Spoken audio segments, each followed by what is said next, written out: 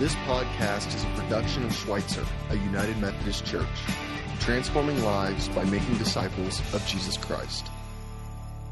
I've been thinking about Clint Nuremberg's response up there. It's kind of how my spirit's been as I thought about this task of having to take up this subject and preach it today. That's kind of what's been going on in here. It's like, oh boy, what a thrill, right? I just want to say a big thanks to all of those who didn't shy away from the microphone or the camera when we went up to you and we asked the question, what did Jesus have to say about sex? And who gave us some really good responses and some great answers. One of the things that I really appreciate out of that video was that there was a lot of joy and a lot of laughter, and that's fitting for the subject of sex and for sexuality. I also really enjoyed the fact that there was a lot of good theological thinking that had taken place and is taking place, and that people are reflecting upon sort of the fullness of Scripture when they responded to those questions. One of the things that strikes me as I listen to all of those responses, because here's the question was, what did Jesus have to say about sex? Well, one of the things that you'll note is that if you go through the Gospels, most of the things that were on that video, you can never find quoted in Matthew, Mark, Luke, or John. Like Jesus didn't say, go for it after you're married. Now that's good theology. It's a great understanding of the full spectrum of Scripture, but Jesus didn't say those exact words. Or Jesus didn't say, enjoy it. But he didn't have to in some regard, because the pages of Scripture already said it. For instance, let me share with you this text from Proverbs chapter 5. It says this: "Let your fountain be blessed and rejoice in the wife of your youth. A lovely deer, a graceful doe, may her breast satisfy you at all times. May you be intoxicated always by her love." Jesus didn't have to say enjoy it. It's kind of already said.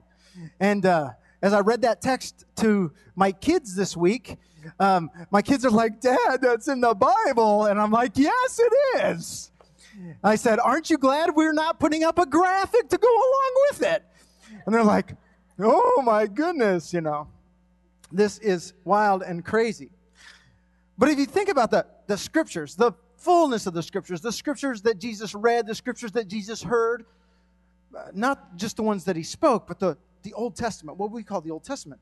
When you think about the Proverbs, you think about Song of Songs, when you think about Ruth, when you think about all kinds of stories within the pages of the Bible that Jesus knew and embraced and read. There's two different venues that come out to us, and they represent kind of the places where Jesus lived too.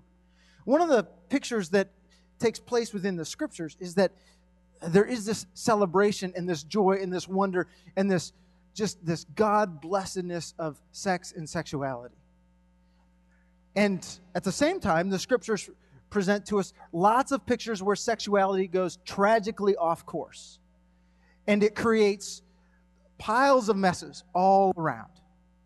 To the first one, and I would say this, one more thing. So in the blessedness or in the places where there's messes, one of the pictures that Jesus, I think, would have us see is that he needs to be present, desires to be present in both places. And when he does, he seeks to bring about good and beautiful things. Take, for instance, John chapter 2. Now, John 2 is the story of when Jesus goes to a wedding and they run out of wine, right? And then his mom comes up to him and says, "Jesus, they've run out of wine. You have to do something." And Jesus looks back at her and he says, "My time is not now." But yet he still takes action and he produces wine for the wedding. And so the wedding continues to transpire, goes on for days, because he's made great wine and lots of wine. I mean, the thing goes from 3 or 4 or 5 days to more than 7. I mean, it's a party that doesn't end. One of the unique pictures there is that wine runs out. And that's a reality within the story, that wine runs out. But the fact that wine runs out can also be a metaphorical reality. And it's a metaphorical reality that all of us face at some point. Because we come to the end of ourselves. Strength gives out, vitality gives out. We grow old, or maybe are at a place in life where we don't have capacity like we would wish to have capacity. And we find ourselves at the end of ourselves. And we can do it, that coming to the place where we're at the end of ourselves can happen in lots of areas of life, and it can happen with regard to sexuality. Several years ago, Anna and I got to see this played out when we were at a camp in Western New York. We were at a family camp at Houghton College in Western New York, and the places where we would stay, we would sleep, were in the college dormitory rooms. And we were one morning, we were around a round table with a number of people from our church, and we were talking about things that were happening at the family camp. And one of the persons at the round table was Mrs. Shannon. Mrs. Shannon was married to a retired pastor, and they were, at this point, they were either in their late 70s or early 80s. And as we were talking about the events of the day and the night before, Mrs. Shannon started to tell us at the table about their night before in the college dorm room. Okay, because that's where everybody stayed, their night before in the college dorm room. Now, Anna and I we had been married for about 5 years. We were 25 years old. We had taken those single beds that they put in college dorm rooms, and we'd put them together, slid them together, because we thought, we're young, we're married, we've got some energy, we can't be separated like that, But Mrs. Shannon said they didn't worry about putting their beds together. They just crawled into a single bed, the two of them, Mrs. Shannon and Pastor Shannon, and they started to snuggle.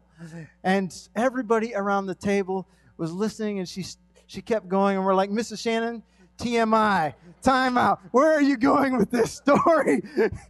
And she's like, now she said, don't let your minds wander too far.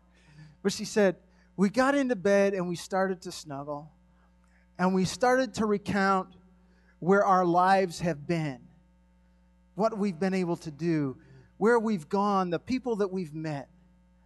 We started to talk about how God has been with us, and how God has guided us, and how God has blessed us, which was a pretty significant comment for them in terms of blessing, because they had never been able to have children.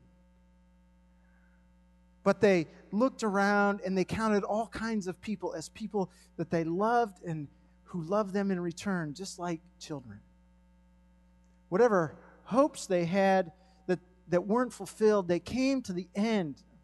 Not really the end, not just yet, but they came to this place where they were looking at the end of life, and they were saying, Jesus has been in our midst and is in our midst. And yeah, there are lots of hopes and dreams that didn't come to fruition along the way, but there is joy, profound, incredible, beautiful joy. And Jesus, like being at the wedding in Cana of Galilee, when the wine runs out, gives more wine, and he meets a need. He met a need for Pastor and Mrs. Shannon, that throughout their life they come to this place where there is joy in the fullness of life.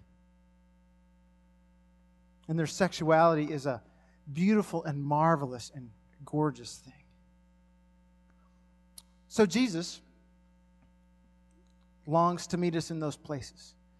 Jesus also shows up in places when sexuality goes another direction, and when everything isn't right, and when we encounter experiences that are disconnected, if you will, from what God originally intended for us. If you have your Bibles with you, or if you've got an iPhone or something else you'd like to read on, I'd encourage you to go to Matthew chapter 19 and have that open. Pastor Jim said he reread the passage this morning. He said, every time I read this passage, there's something new, there's something that comes alive, something that comes awake. And so I would just encourage you to have that open and before you as we continue on in our time together. Matthew writes this: when Jesus had finished saying these things, he left Galilee and went to the region of Judea beyond the Jordan. Large crowds followed him, and he cured them there. Some Pharisees came to Jesus, and they came to test him, so they asked, "Is it lawful for a man to divorce his wife for any cause?" Jesus answered, "Have you not read that the one who made them at the beginning made them male and female. And said, for this reason, a man shall leave his father and mother and be joined to his wife, and the two shall become one flesh. So they are no longer two, but one flesh. Therefore, what God has joined together, let no one separate. They said to him, why then did Moses command us to give a certificate of dismissal and to divorce her? But Jesus said to them, it was because you were so hard-hearted that Moses allowed you to divorce your wives.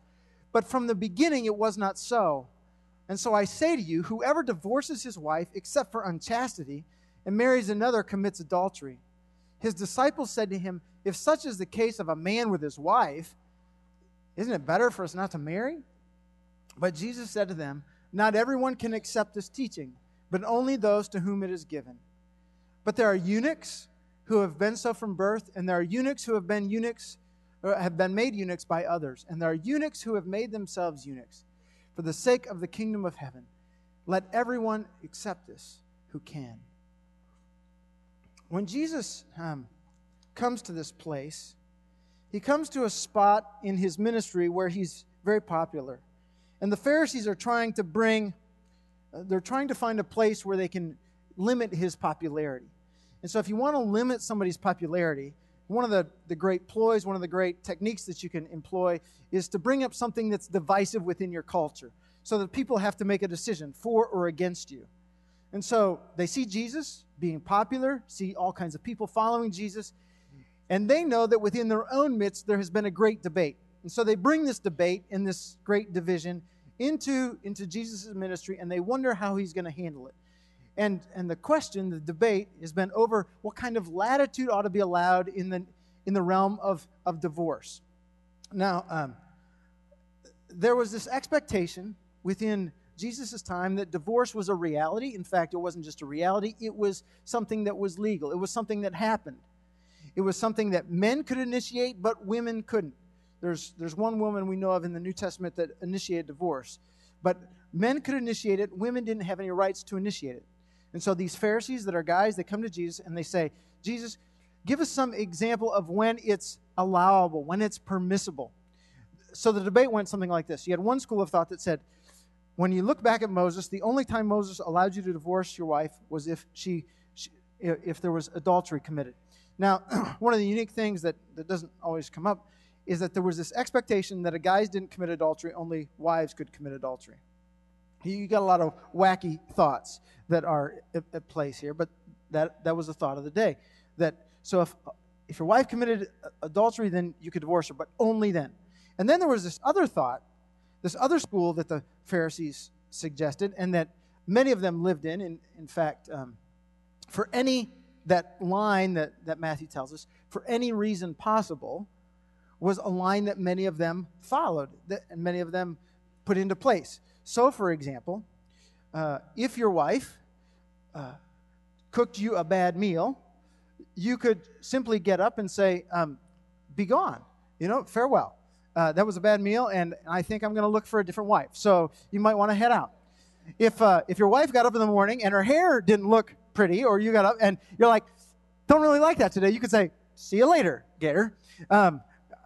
If you find that she was aging in a way that you didn't like her to age, or if she was too loud, or for whatever reason, you could simply say, she gone, on to the next one. Now, it's one thing to have a debate, right? And to debate these things in an academic way. It's another thing when the debate turns into pragmatics. Because that kind of debate, turned into pragmatic, produces a pretty pitiful situation. And we can see that situation played out when Jesus goes to a well in Samaria in John chapter 4. Many of us have read our Bibles and thinking that when Jesus encounters the woman at the well in John chapter 4, that she somehow has had a problem because Jesus mentions to her that she's had 5 husbands and she's living with a guy currently who is not her husband. But in reality, in the world in which she lived, she didn't walk away from any of her husbands. Each and every one of them had to push her aside, had to send her on her way, had to leave her behind. And so there is this thrust that Jesus has in mind, this idea that God had in place, where a man and a woman would come together and they would be joined together in heart, in mind, in body, in the fullness, and they would have a great sense of joy. That picture that Jesus has in mind is not to be found in this woman's life. And in fact, sexuality, which is meant to be a gift, turns into a commodity that it ends up employing to keep a roof over her head and food on her table. And she comes out to a well in the middle of the day when nobody else would be there because nobody else wanted to be around her. You see, she's become a commodity, and she is outside of the realm of relationship within her own community. And she has a number of questions about whether or not she can even be in a relationship with God Himself.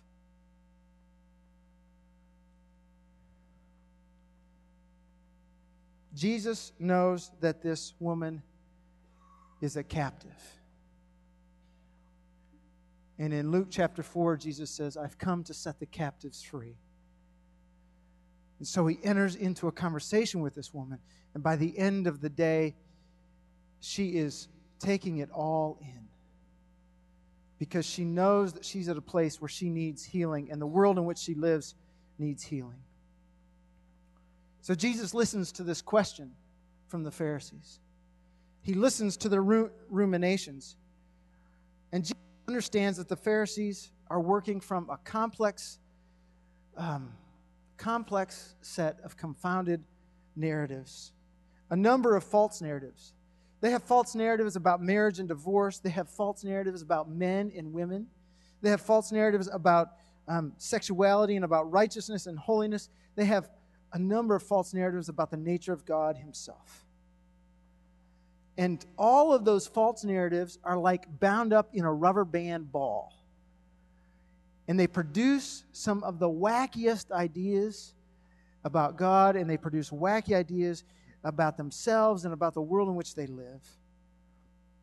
And this, I would just like to say, this is what happens in the world that lives sort of in a delusional fog impacted by sin. Not just a particular sin, but by sin in general. And then it surrounds our hearts, and it helps to create hard hearts that develops a series of buttressed arguments so that we are always sort of protected by this cloud of confusion. That's where the Pharisees are at. Hard-hearted. A number of wacky narratives, buttressed by this cloud of confusion. And Jesus, wanting to cut through all of that, says, let's look at God's original design for men and women. Let's look at God's original design for marriage and sexuality and what we're intended to be like. One of the most interesting lines, and I'll just let it stay with you, is that instead of a woman leaving her house and being joined to a husband, Jesus said, a man shall leave his father and mother and be joined to his wife. Think on that for a little bit.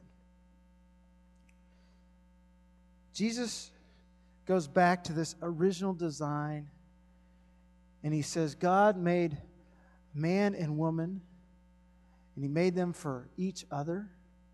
He made them to find a blessing and a joy and a pure delight within one another's arms. Jesus reminds us that God made one of each. When he laid Adam down and he took a rib out of Adam's side, he didn't take lots of ribs. That's what they do in The Bachelor, right? You get one guy and lots of women. That's not God's original design. One rib, one woman. And in that picture, Jesus is helping us see that God had something that he longed for us to represent in the world. That he longed for us to be images of the very triuneness of God and the beauty of God, that we would reflect the creative side of God. Whenever you go to a wedding, lots of times we'll talk about how if God so wills, there should be this procreative procreativeness that comes out of this union. You know, when two people come together, they produce children. Well, procreativeness can go beyond just having children. It was that creativeness, that gift of God that He has given to us, that enabled, I would suggest, the writer of the book of Proverbs to write that poetry that celebrates the gift of a bride. Procreativeness has enabled me to write more poems in my adulthood than I had ever written before when I was a kid. The capacity to have joy and celebration with my wife has given me the ability to create more things and build more things than I can begin to name. Because when we start to live where God has invited us to live, there is just all kinds of things that flow out of it. Because it doesn't just generate love, or it doesn't generate satisfaction, but it generates all kinds of other things. Fruitful things that God rejoices in. Jesus in the Gospel of Luke, and then over in the book of Revelation, makes a couple of comments where he says, I've come to make all things new. And so instead of giving a thumbs up status quo to the people who come to him, the Pharisees, and ask about their situation, and they want to know where he falls within their argument, Jesus says, in many ways, that the world in which we are living is broken. And this image that God set in place, this original image, this original picture that God has for us, is a picture that I want you to see and I want to point you back to. I know that it's hard for us to get there, but I want to make all things new, and I want us to strive for that. And I want that picture to be a picture that a whole lot more people embrace and enjoy and see at work in their life. As Jesus talks about this, Matthew tells us that the disciples are in the background, and they're overhearing this conversation. And they look at one another, and then when Jesus joins them, they look at Jesus and say, Jesus, how in the world can this be? With what you describe, and with what we know about women, you just have to think what's going on in their minds, right? They hold a number of wacky narratives as well. They say, wouldn't it be best if we just didn't get married at all? Every time I think about that question, I think about three guys that Anna and I encountered soon after we were married. These three guys, they're a lot older than that today, but there's Greg and Mark and another name came into my mind. That's not his name. It's Carl. Greg and Mark and Carl were a few years younger than us, and Anna and I got married when we were 20. And these guys remind me of the questions of the disciples, because they would look at us after we got married and they'd be like, man, why did you get married so soon? Why did you get married when you were so young? Why did you get married when there's all kinds of people out there in this world and you could run around with and you can hang out with, and you guys just entered into death? That's what they thought about marriage. It's like entering into death, and you did it so early. How could you do that? How could you be locked in with one person when there's all this other potential out there? And Jesus looks at the disciples and he says, guys, I just want to paint a different picture for you. And in fact, as I've been painting a different picture for the Pharisees and the questions that they've asked, I want to paint a different picture for you and ask you a question. And I think it's a question that's very relevant to us today. Because the disciples and us, the culture in which we live, has a lot of similarity. Our culture would say that you don't really have the full functioning of a human person, of a human being, unless you're able to express yourself in a sexual way. And in fact, I think there's some sense that we could say, some proof if we piled up the data. And in fact, maybe the zeitgeist of our age says, unless you are sexually expressive, you may not be a fully human person.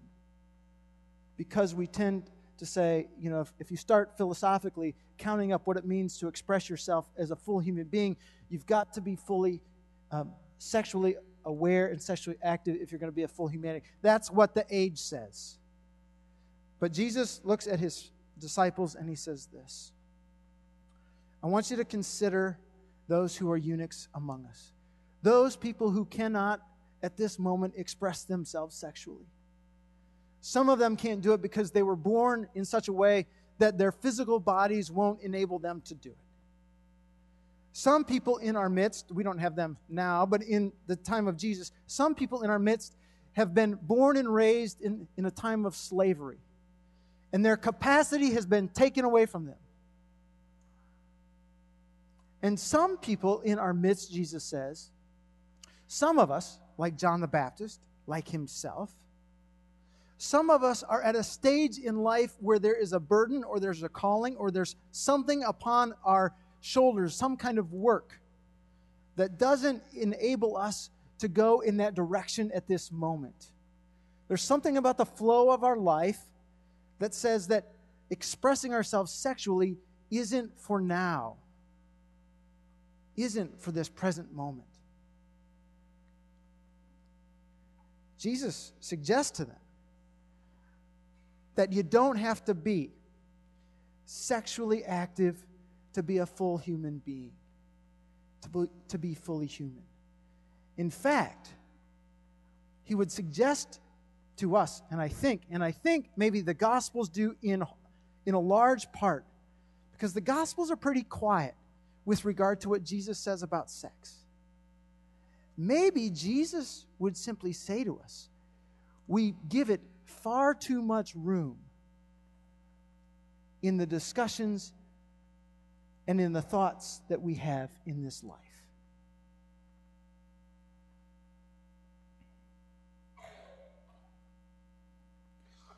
Recently, a retired professor from Asbury Seminary was blogging about sexuality, and in particular, he was blogging about homosexuality in the church. And he faced this question from a young guy by the name of Tony. When he was saying that, he was saying there's something, a greater calling. And Tony wrote in and he said, if we think about ourselves, when it comes to defining ourselves, the definition of what we are, our humanity, isn't sexuality a point of necessity, a reference of necessity about who we are? And the professor replied with some pretty wise words. If we are Christians, the sense of who we are in our identity is in Jesus Christ. And that identity transcends and relativizes all other identities or sources of identity. So sexuality certainly is a core constituency of our humanity. But whether that sexuality is homo or hetero is often shaped by a multitude of factors, all of which must be handed over unreservedly to Jesus so that we can be formed in his image within his body. Conversion and sanctification are, after all, and very fundamentally, a matter of reorientation. In other words, centering our life in Christ, Christ in us, fundamentally reorients everything else in our lives, from sexual self-understanding to worldview to relationships. For most of us, this takes time and discipline and growth and committed participation in Christ's body. What this professor is pointing to is what Jesus is pointing to. Sexuality is but a component of one's life. It's not the fullness, it's not the fulcrum, it's not like if you're missing out on something that's part of humanity. No, in fact, sexuality is a part. It doesn't have to define us, it doesn't have to define you, but it's something that God has intended as a good and beautiful and fantastic gift that he's invited us to express in the way in which Jesus said, he pointed back to, as a man and a woman joined together under the blessing of God, finding joy in all of that God has created, and living with this sense that God has to be a part of it with his blessing. The question said, what did Jesus say about sex? Here are a few quick points. If you read the Gospels, read them really thoroughly, you'll find that Jesus didn't say much. But when he did talk on this subject, he affirmed God's original design of a man and woman in covenant joy. Jesus also saw the limitations of sexuality. He saw how it enslaved some and was unavailable to others. And he lovingly challenges us to embrace a sexuality that would flow from a heart of flesh and not a heart of stone, that would lead to a reorientation so that we would see ourselves and others as people who are made in the image of God. And Jesus, no matter where he went, no matter who he encountered, he always offered tenderness, community, and himself to all who were seeking for clarity and a path out of the confusion of their day. Jesus always, always, always invited us into the good and beautiful life, and he still does.